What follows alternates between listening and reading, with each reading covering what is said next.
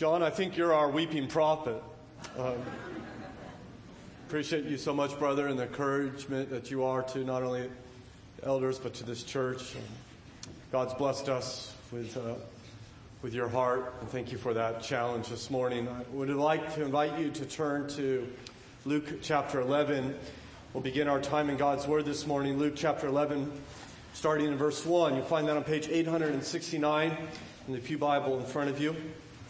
Luke 11, a wonderful passage in which our Lord teaches us about prayer, and I hope that He will do so even this morning. Luke chapter 11, verse 1, hear now the Word of God.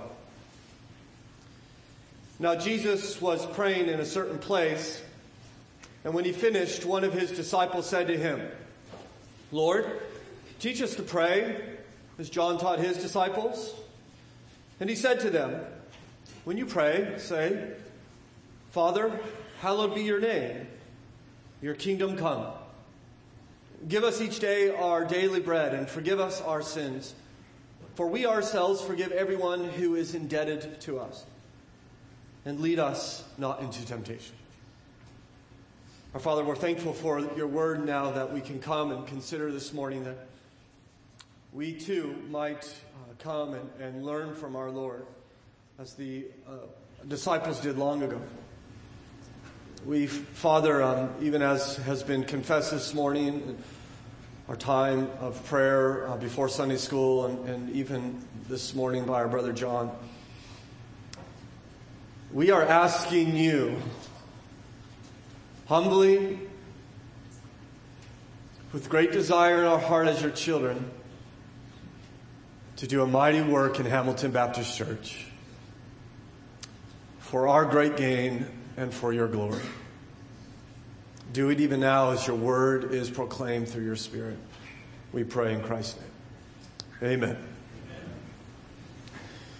In 1884, the nation of Korea began the first evangelical church.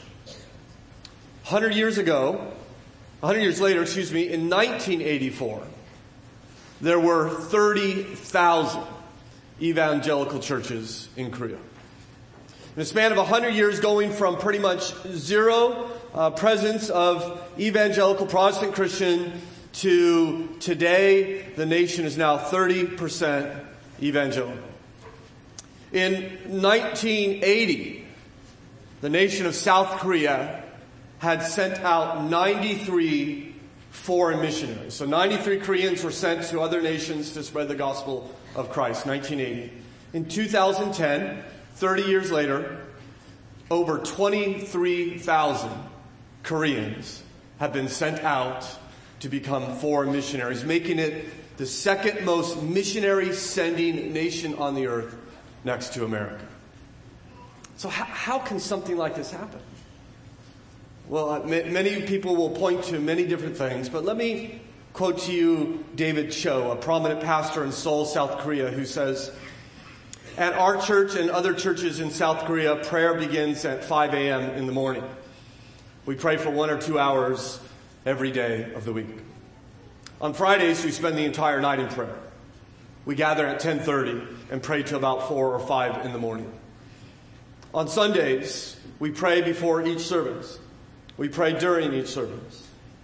And the sound of thousands of Korean believers praying together reminds me of a thunderous roar of a mighty waterfall. See, Korea has become a nation in prayer. A nation, by the way, where God is working in mighty and powerful ways. And the question that has been upon my heart in these last number of months, or even close to a year now, is that do we want God to work in mighty and powerful ways in our land, in our country, even in our faith community? And I would say we probably would all say, of course we want Him to work.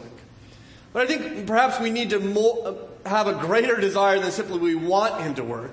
I think we must become desperate for Him to work. I would suggest to you that people pray when they become desperate. Even atheists, they get in enough trouble, they will pray to a God they believe does not exist. Right? We even name sports plays after prayers, right? You're on the 50-yard line. The clock is ticking down. You're down by 5. What do? You throw up a Hail Mary. That's right. Now, I don't know if Mary is particularly good at football, why we're praying to Mary. I'm not quite sure. But, right, we're desperate, and so we're going to pray. We can't do this without help from above, right? So we pray when we're desperate. Well, one pastor has challenged me by saying, what if our entire life was intended to be lived in complete and total desperation for God?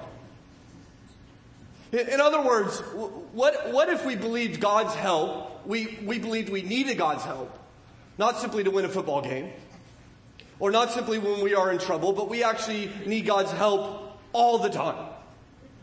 Like, I need God's help to be the father that He has called me to be and the husband that He's called me to be. I need God's help to manage my money in a way that is honoring to Him and doesn't conjure sin out of my heart. I need God's help to preach this sermon. I mean, what if we believe that? What if we are desperate for God for everything? For every aspect of our life? One thing I love about the Gospel of Luke, and there's many things I love about it, but one of the things that I appreciate so much is that he's constantly showing us Jesus praying. In fact, Luke records 9 prayers of Jesus. That's the content of 9 of his prayers. He shows us Jesus praying many other places. But in those 9 prayers, 7 of those 9, only Luke tells us about. So Luke is very conscious of Jesus praying. In fact, in chapter 3, he'll be the only gospel writer that tells us at Jesus' baptism he was praying. And in chapter 4, he was praying during those 40 days of fasting and temptation. In chapter 5, he was praying after his ministry in Capernaum began to grow. In chapter 6, he prayed all night before he chose the 12 apostles. In chapter 9, he prayed before he asked Peter, who do people say that I am? And then 8 days later, he went up to the mountain to what? To pray, right? In chapter 10, the 72 returned to him, and the Bible says Jesus rejoiced in the Holy Spirit, and he began to pray. And now we get to chapter 11 in our study of Luke's Gospel, and what do we read there in verse 1? Now Jesus was praying. Jesus was praying in a certain place, always praying. Now, why is Jesus always praying? I would suggest to you the reason that Jesus constantly feels a need to pray is that he is desperate for the Father to work through him. He is dependent upon the Father for all things. For John chapter 5 and verse 30, the Lord Jesus says, I can do nothing on my own. Is that not extraordinary? I mean, he's the Son of God. He's existed forever. Right? He created all things. He says, listen, you need to understand something. I can do nothing on my own. Now, I ask you, if the Son of God himself can do nothing on his own, how much can you do on your own? Nothing. We must become like Christ, desperate for God to work. In fact, the apostles seem to come to this conclusion. They come to Jesus and they see Jesus praying in a certain place. And when he had finished, one of his disciples said, Lord, teach us to, what is it? Teach us to pray. So the one time the apostles actually came to Jesus and asked him to teach them something. It's not teach us to perform miracles or teach us to witness or teach us to teach. But they asked him, Lord, will you teach us to pray? The one time they wanted him to teach us, we want to know about prayer. Now this is interesting because they already know how to pray. I mean, these are good Jewish boys. They've been praying all their life. They've been attending synagogue. They've been reciting their prayers. They know all about prayer. But something different is going on in Jesus. See, it's not a ritual for him to perform. It's his life. It's his necessity. It's like sleep and food for him. He is totally desperate for God. And they say, we want to know how to pray like that. And that's my prayer for me. That's my prayer for Hamilton Baptist Church. I want the Lord to teach us to pray. Right? Just that, what was that? 5-word little prayer there. Lord, teach us to pray. In fact, can we just pray that right now? Can you say that with me? Lord, teach us to pray. Just as the apostles wanted. They wanted Jesus to teach us. May God teach us. This is why we've started this 15 days of prayer. We're praying for 15 days, not because we have a building to fund. Do you understand that? It is not because there's some crisis happening in the church. It is not because we are in a state of division or there's our budget's failing or we're unhealthy in this area or that area. We're not praying because we have a 50-yard pass to complete. We're praying because we need God. We need to become dependent upon God as a church. We need to become desperate for God as a church. And whatever lukewarmness resides in our heart, we need to run from it, reject it, and run to the arms of our God. We need to grow in a desire for God. I was so convicted by David Platt, who told missionary testimony. He said, the first time I had an encounter with a house church of believers in Asia. Believers gathered in underground locations to study the Word in a country where it was illegal to be a follower of Jesus Christ. I remember we were sitting in this small room, a circle of about 20 or 30 believers sitting on little stools. They were sharing testimonies about what God had done in their lives. And then someone said, we need to pray. And they fell down on their knees and on their faces, and they began to weep before the Lord. And for the next hour, all they did was pray and weep. And they weren't praying, he writes, big theological prayers. They were praying things like, God, thank you for not forgetting us. God, thank you for loving us. God, thank you for knowing our names. And friends, I read that and I wonder, when is the last time that you and I have been so moved that we've literally, not figuratively, literally got on our faces and said, thank you for knowing me. Thank you for not forgetting me.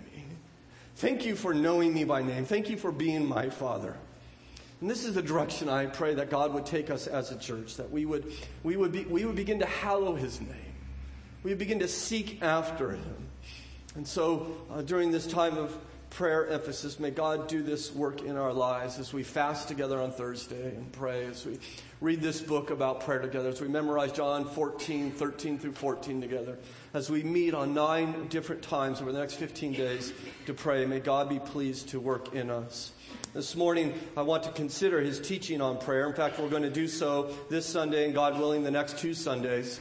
In the coming Sundays, we're going to teach how to pray and learn how to pray from Jesus and learn why to pray. But today I want to consider what it is we should pray. You notice the text in front of us is what is commonly called the Lord's Prayer. No, this is Luke's version. And so even in my reading of it a moment ago, you notice it's different than Matthew's. It's shorter. There's no reference to God's will, and there's no reference to deliverance from evil. What this tells us is that Jesus taught this way to pray on separate occasions. And he shows us he's still teaching the same principles, but not the exact prayer. And that's helpful for us, because what that teaches us is that this is not simply a prayer in which we recite in order to gain some access to divine favor. It's not a magical incantation. Now, it's good to memorize it. It's good to recite it. There's nothing wrong with that. But what Jesus is teaching us is not pray this exact same prayer, but pray these things in order to reach and touch the heart of your Father. And so he, in this prayer, tells us we should pray for 5 things. And we're going to consider them in a moment. But first of all, look at who we are supposed to pray to. He says, first of all, we pray to our Father. Verse 2 tells us, and he said to them, when you pray, say, Father. I just want to pause there for a moment and just consider all the names in which Jesus could have told us to address God with, all the titles in which he could have asked us to call upon him: King, Lord of creation and earth, sovereign God, Lord of heaven and earth, and so forth. But instead he says, no, when you pray, I want you to pray to him as Father. In fact, every time that Jesus prayed in the Bible, every single time, we have 60 different times in which Jesus did this, he addressed God as Father, except one time. And so he's constantly calling God Father. Now, we may take this for granted, but they certainly didn't, because no one had ever done this before Jesus. In fact, a German scholar has looked into all the world's religions, just not this religion in which we come from, but all the world's religions, and specifically their prayers, trying to find things in common about their prayers. He concludes, after surveying these prayers for years, it is for certain that no one in religious history ever called God Father except Jesus. You have all the Old Testament prayers. You have all the ancient Jewish literature where they're prescribed prayers. Not a single occasion in which we call God Father. In fact, when Jesus was doing this, he got the religious elite so upset that in John 5, it says this is why the Jews were seeking all the more to kill him. Not only because he was breaking the Sabbath, but he was even calling God his own Father. And so it was extraordinary to them. Father, I'm praying to my Father. And as extraordinary as that is, please understand that he now invites you to do the same thing. He says, when you pray to God as your Father. You say, our Father. In fact, this whole section on prayer starts with Father. You get to the end of verse 13. And what are we talking about? If you then who are evil know how to give good gifts to your children, how much more will your Father in heaven give you the Holy Spirit to those who ask him, right? It's all about the fatherhood of God. This is who we are praying to, not some divine being. You're talking to whom? Your Father. In fact, my family, we were having our Bible study last night, and we were talking about this very specific thing. And in fact, what I do with my kids, and they'll tell you when they begin to pray and they say, Dear God, I'll stop them. I say, hold on a second. Dear Father. I think this is one of the fundamental realities, the foundation of prayer. If you want to have a vibrant prayer, you need to understand who you are. You need to understand that prayer is relating to your Father. It is a family relationship. God is our Father. He looks at us. He sees a bunch of orphans, neglected and abused. He sees us as wayward and rebellious and bratty little orphans. And he says, you know what they need? They need a dad. And so he sends our big brother Jesus to this earth. He pays for our sin. He adopts us into his family. He gives us the family name Christian. He gives us the family inheritance, which will be the world. And he loves us as a Father. God is our Father.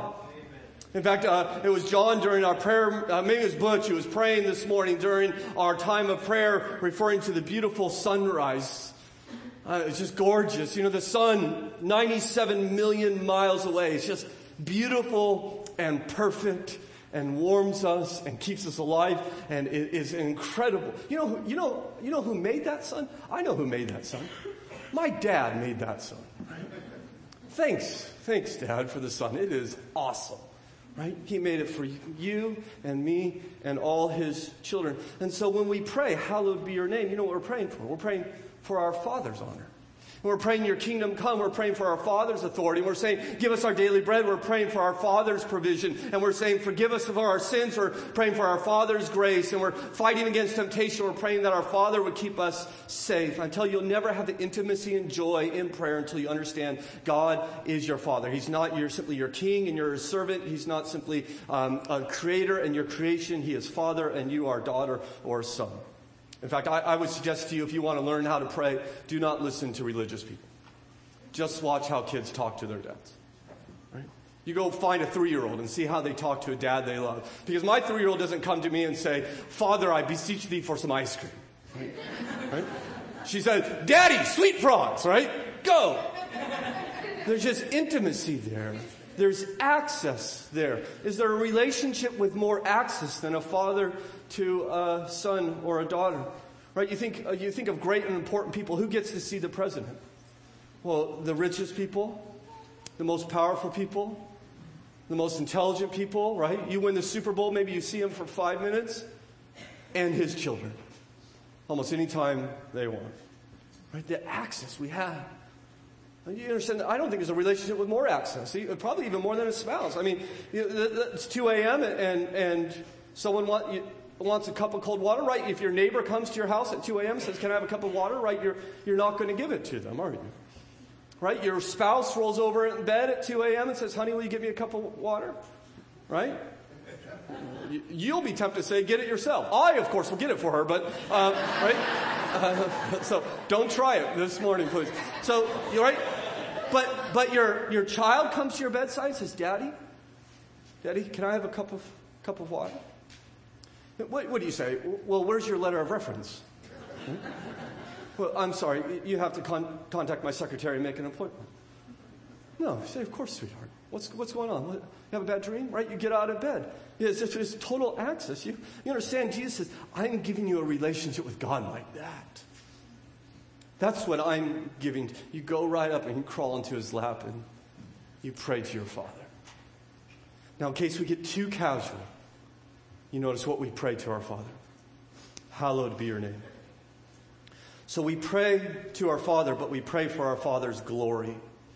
Right? To say hallowed be your name is a request for God to honor himself. To hallow means to be treated as holy. Now, we're not praying that God would be holy. He already is holy. We're praying that people would see him as holy. That people regard him. We're saying, Father, exalt yourself. Revere yourself. Esteem yourself. Cause us to cherish you. And we have to pray this because the reality is that we're blind to his glory. And not the world, but I would suggest that you, my brothers and sisters in Christ, are at least in some way partially blind to the glory and majesty of God.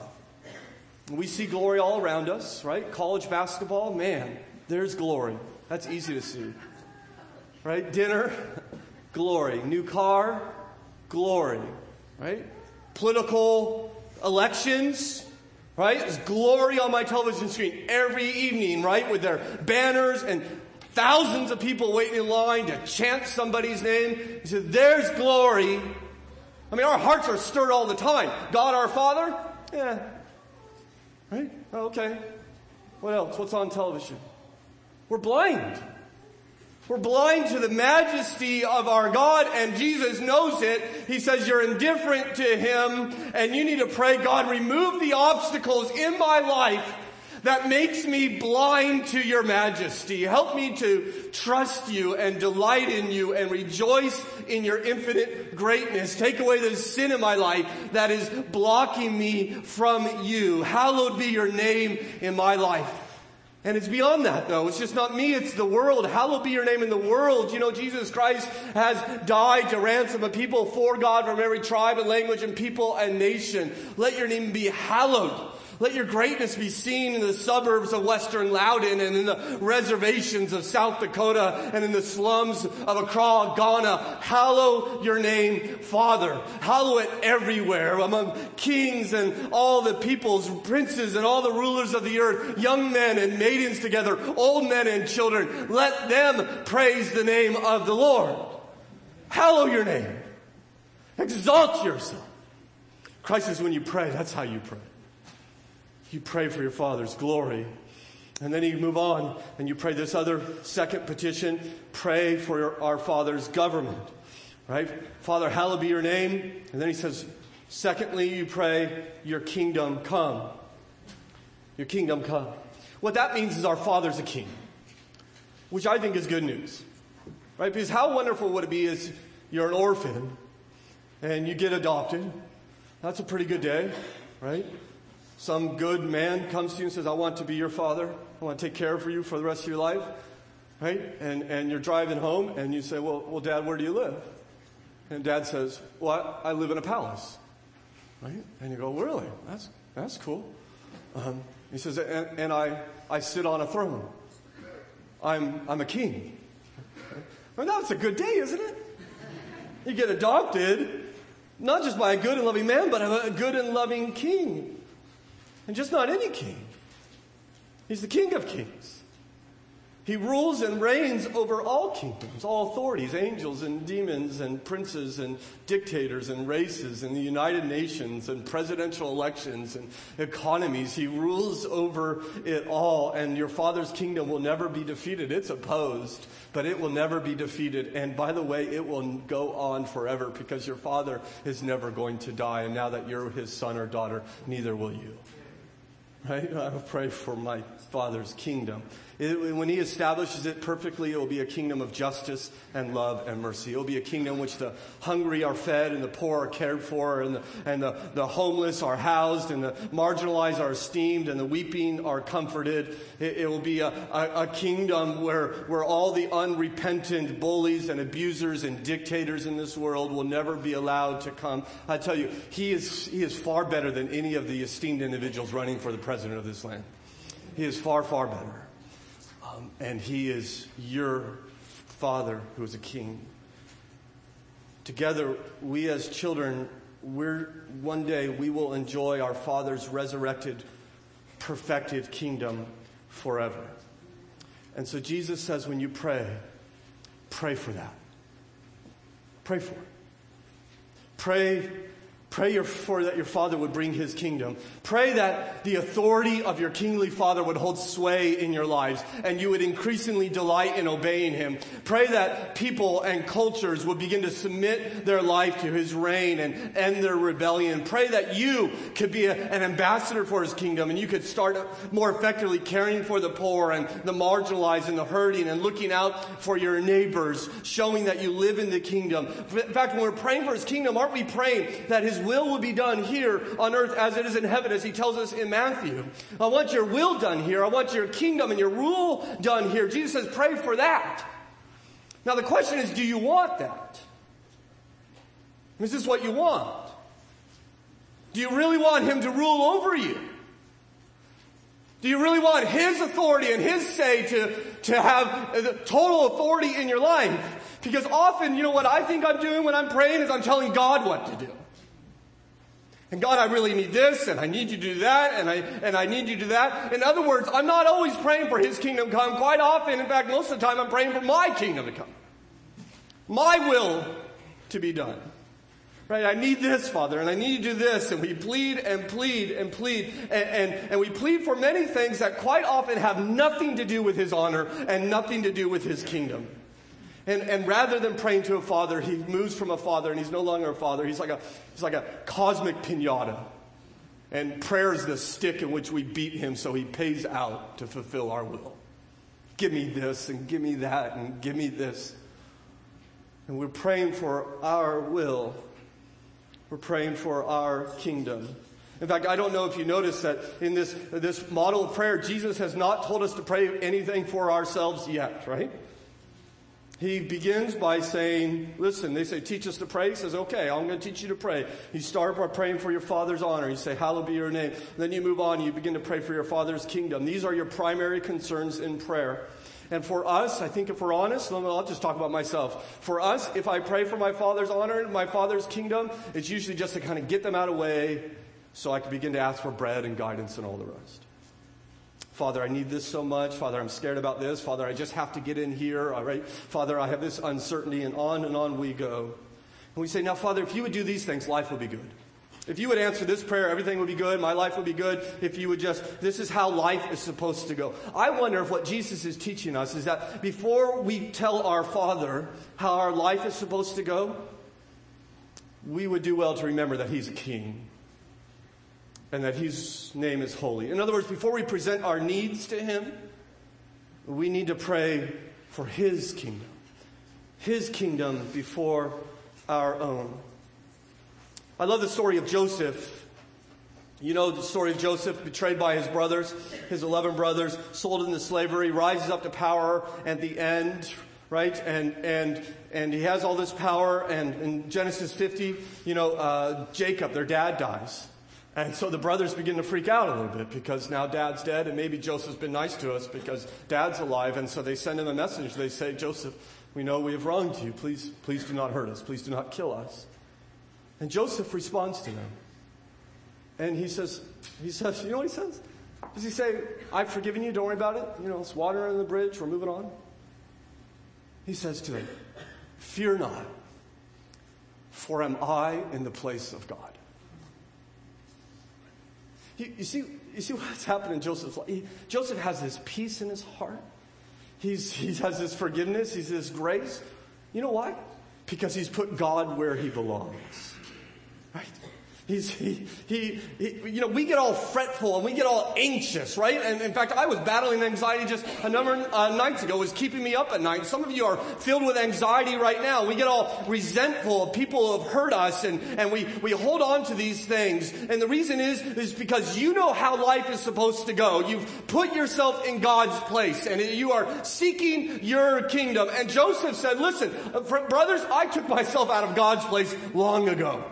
Am I in the place of God? No. He is God. He is King. I'm going to let Him rule. I'm going to let Him reign. I'm going to pursue His kingdom and not my own. And then it is in that time in which peace comes in and joy when you put God where He is supposed to be. And this is what Joseph is teaching us. I would encourage you, therefore, in your life of prayer, before you present your request to God, you come to God and say, show me that you're God and I'm not. In other words, before you ask from your Father, ask for your Father. I want your face first, not your hand. By the way, you notice this story comes right after the story of Mary and Martha. Remember that last week? Remember Martha, Martha, you're anxious and troubled about many things, right? And only how many things are necessary? One thing is necessary. One thing, right? And will not be taken away from her. What's that one thing? It's coming to God, seeing God as the joy-giving God He is, becoming desperate for God, right? And this is what Jesus is teaching us. Pursue God first in your prayer. And once you do, then you begin to pray for your needs, right? And so the third petition is pray for our Father's gifts. Verse 3, give us this day our daily bread, which I find fascinating, the transition between those two prayer requests, right? Because you're praying for God's universal kingdom, and then you're praying for bread for today, right? What that teaches us is that our Father wants to make sure His kids are warm and fed and taken care of. He's concerned about what you had for breakfast. He wants to make sure your needs are met. And so you can ask Him for the needs that you have in your life. You can ask Him to provide for us. And specifically, Jesus says you pray to Him for your daily bread, which I think, of course, Jesus is reminding us of the time which Israel, redeemed out of Egypt, wandered the wilderness. And it was a wilderness because no one could live there. No one could live there because you couldn't grow food there. No animals lived there. It was desolate. And so how were they going to live? They grew hungry. And they said, God, will you feed us? God said, yeah, I will. And He fed them with heavenly bread called manna. And how much bread did they get? Bread for that day. Right? And so they would eat the bread for that day, and they would go to bed at night with no food for tomorrow. And they would say, Father, we have no food for tomorrow. Will you provide for us? And God says, yeah, I'll provide for you. And wake up the next day, and they go outside their tent, and where is it? There's bread there. Right? And so this is how God is weaning His people, and beginning to teach them to trust Him. Now, this, of course, is totally foreign to us. Right? I mean, who prayed for their daily bread today? I mean, we're not worried about food for today. We have today's bread. And we have tomorrow's bread. And we have next week's bread. And to be honest, us Americans, we probably could eat a little less bread. We have plenty of bread, don't we? We have all that we need. And if we don't have bread, you know what we do? We don't pray to the Father. We pick up the phone, and it's delivered to us hot within 30 minutes with cheese and pepperoni. Right? We have bread everywhere. Right? And when's the last time you had no food for today? And by the way, all you wanted was bread. Right? If I could just get bread, that would be great. No, we don't want bread. We want steak. We want enough money to eat out wherever we want. We don't pray for bread. We pray for early retirement. Right? And Jesus says, when you pray, okay, and you begin to ask Him, this is what you want to pray for. I want you to pray for your daily bread. It reminds me of a prayer in the book of Proverbs, Proverbs chapter 30, verse 8. You know this prayer? Give me neither poverty nor riches. Right? Don't make me poor. Don't make me rich. Why? He says, feed me with the food that is needful for me, lest I be full and deny you and say, who is the Lord? Or lest I be poor and steal and profane the name of my God. Father, please don't make me poor, because I'll be tempted to covet and steal, and I'll profane you. Father, please don't make me rich. Well, by the way, when's the last time you prayed that? Or maybe we're too busy dreaming about winning the lottery, right? Please don't make me rich.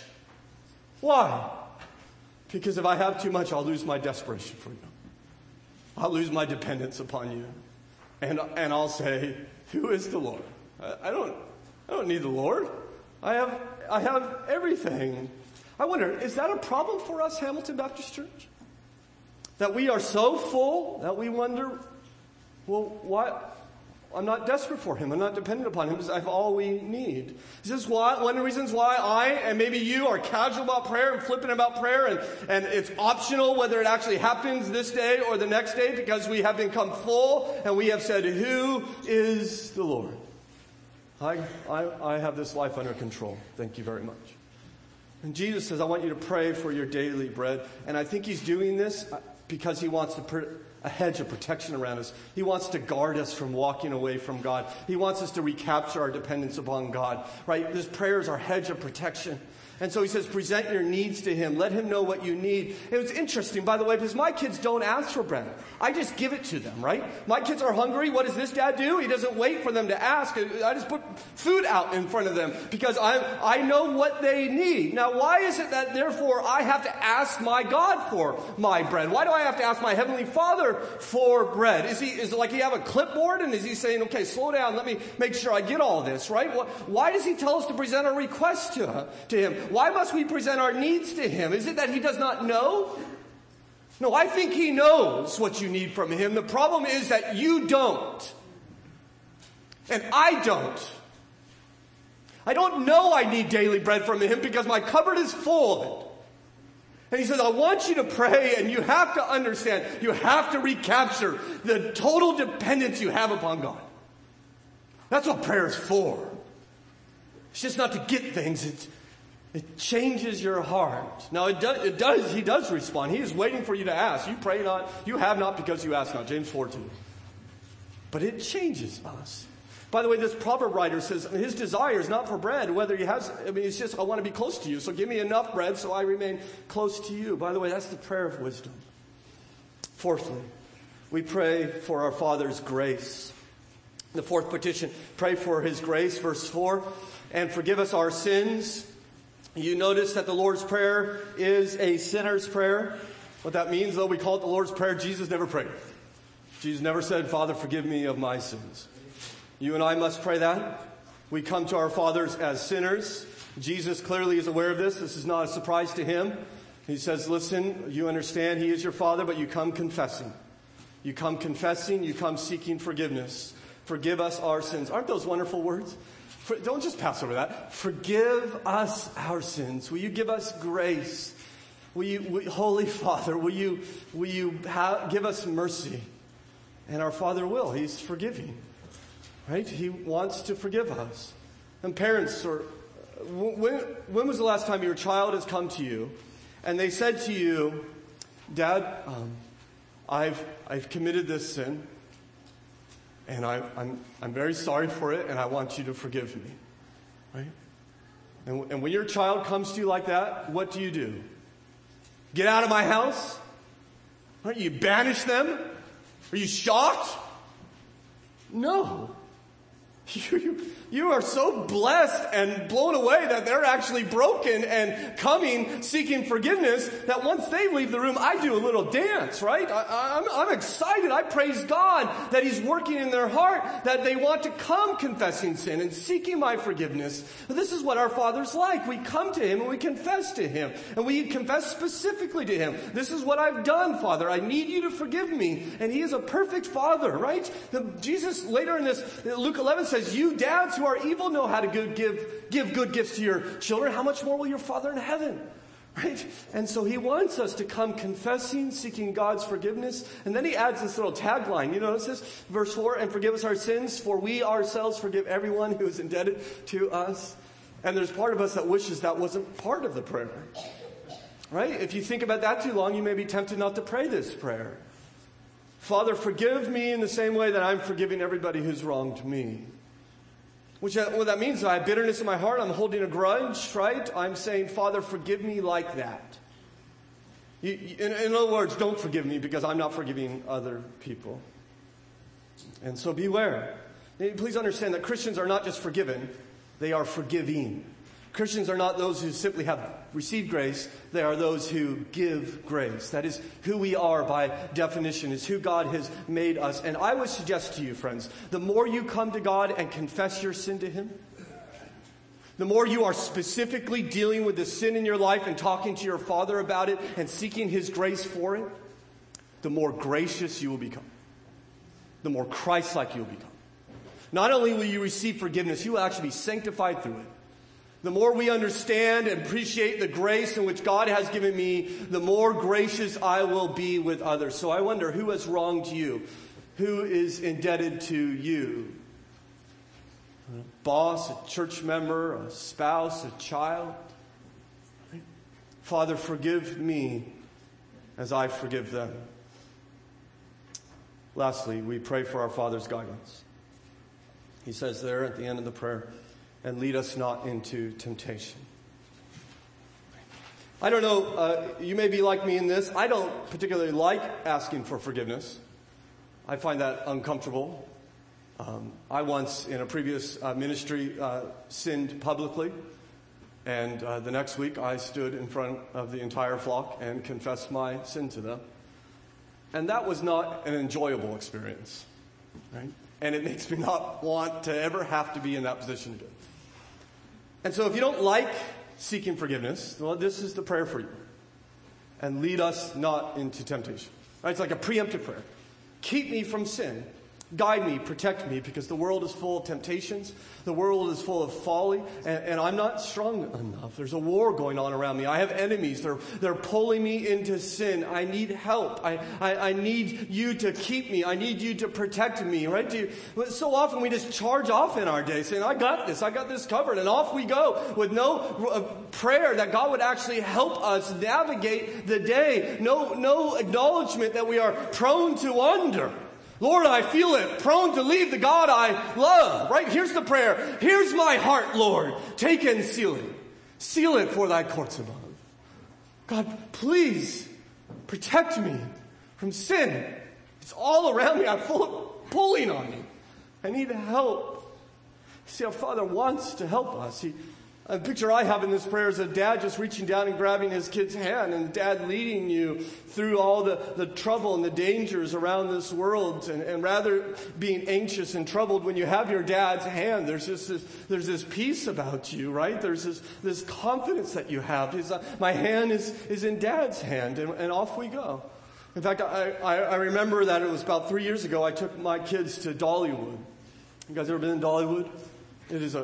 It's a wonderful place, but it is crazy, right? And there are a lot of interesting people there. And my kids, we lived before we came up here, a county of 10,000 people on a 15-acre little hobby farm, right? We didn't know about crowds, and so into Dollywood we go, and my little kids see these massive people, and you know what instinctively they do? They reach for Daddy's hand, right? They reach up and grab my hand. And so here I am, I'm walking through Dollywood, and I got some kids in this hand and some kids in this hand, and kids wrapped around my neck, and right? And what am I thinking? Really? Do I really have to take care of you again? No, I'm thinking, this is awesome. Because I get to protect my kids, and I get to guide my kids, and I get to fill my kids with junk food. And, I get to show them what God is like. And my kids don't think, okay, wait a second, but, how are we going to get through that crowd? Or where's the best ride? Or how are we going to eat? They don't think about any of these things. All they have is they have their dad. Right? And they just go with dad. And they don't need those things because dad's going to keep us safe, and dad's going to get this through us, and dad's going to make sure that we have a great time. It's the foolish kid that runs off into the crowd and is lost and confused and scared in just a matter of moments. And friends, how many days do you begin by running off into the crowd without reaching up and grabbing your dad's hand and saying, let's go, Dad. I need your help today.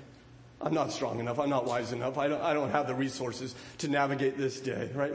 My kids are no fools, by the way. They reach up and grab my hands, and we laugh and smile and eat funnel cake until we're sick, and we have a wonderful time. See, God is our Father, and we need Him to lead us and protect us and guide us. We need to take hold of His hand.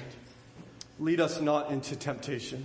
You notice, by the way, that it's not lead me not into temptation. Did you see that? It is lead us not into temptation. And by the way, it's not forgive me my sins, but it's forgive us our sins. And by the way, we're not just praying for my daily bread. You notice that? Give us each day our daily bread. I'm praying for your bread too. In fact, when they said, Jesus, teach us to pray, He said, okay, I want you not to simply to pray for your needs. I want you to pray for our needs. In other words, prayer is a family activity. It's not to say we don't pray privately. I hope you pray privately this week. I'm going to challenge you to do so in just a moment. But please understand that prayer is to be a part of a large family. And this is important for us because so many churches today are just focusing on the individual and how can we serve the individual and how can we bless you, rather than calling individuals to use their God-given gifts to begin to serve other people. And we repackage the gospel, and it's all about your purpose in life and your forgiveness and your personal relationship with Jesus Christ. And I just don't see a lot of that language in Scripture. Rather, I see God calling us together as a people, and specifically here, calling us together as a people to pray, which is why over the next 15 days, you will have 9 opportunities to gather together with your faith family and to seek God in prayer. I think this is a great privilege for us, and yet it's one we neglect. Guidance, forgiveness, provision, calling God our Father. He's our Father. You know how you got to have God as your Father? I mean, He's a holy God.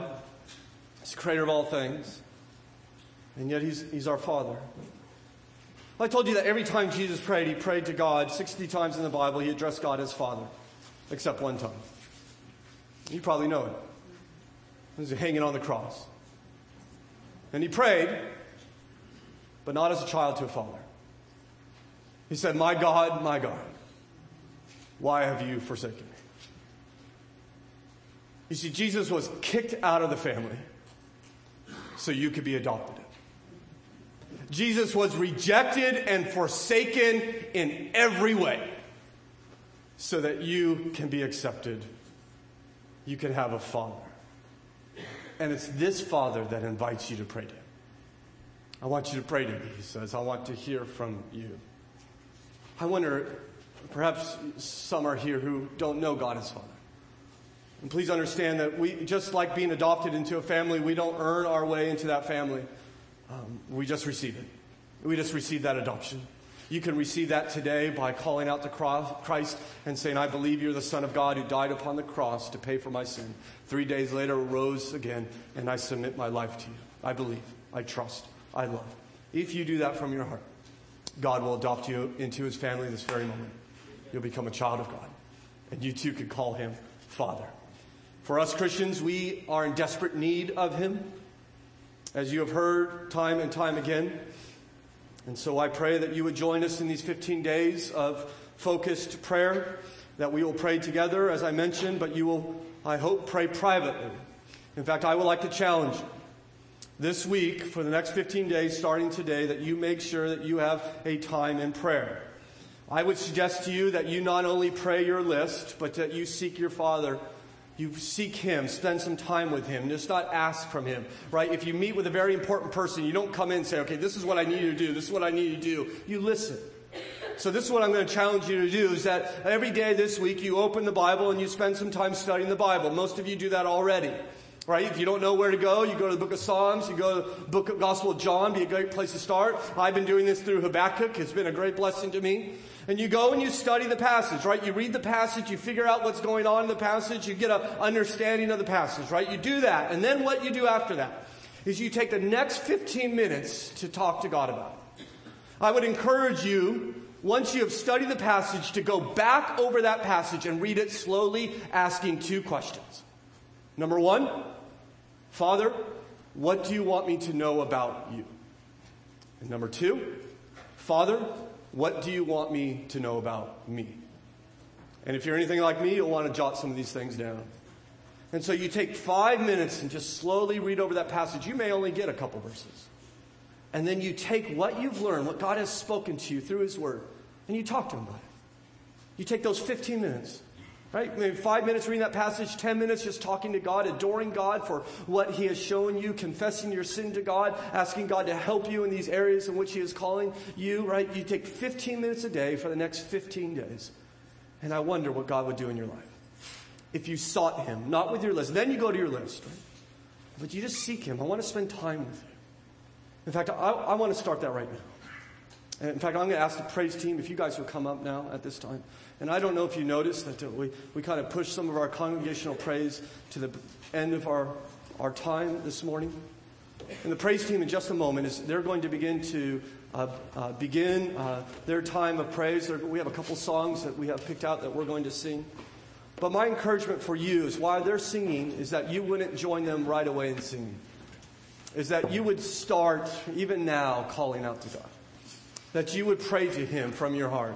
Maybe you pray this Lord's Prayer and you work through that while they sing. Maybe you grab the hand of your spouse and you say, honey, can we pray together? Maybe you gather your children around and you just begin to pray right there in your pew. Maybe you come forward and you kneel before God. When's the last time you got on your knees before God and you pray to him? Maybe you stand and lift your hands to heaven and you pray quietly to God, that God would begin to work in our hearts, that we would be like the apostles and say, teach us to pray. And then once he taught us to pray, that we would follow, that we would respond, that we would obey. That God would begin to do a mighty work in us, even this very moment in Hamilton Baptist Church, creating a people desperate for God and dependent upon God, expressing it through prayer. In fact, I'm going to pray even now as we begin this time of prayer, and may God work in your hearts. May he call you to himself in prayer. Our Father,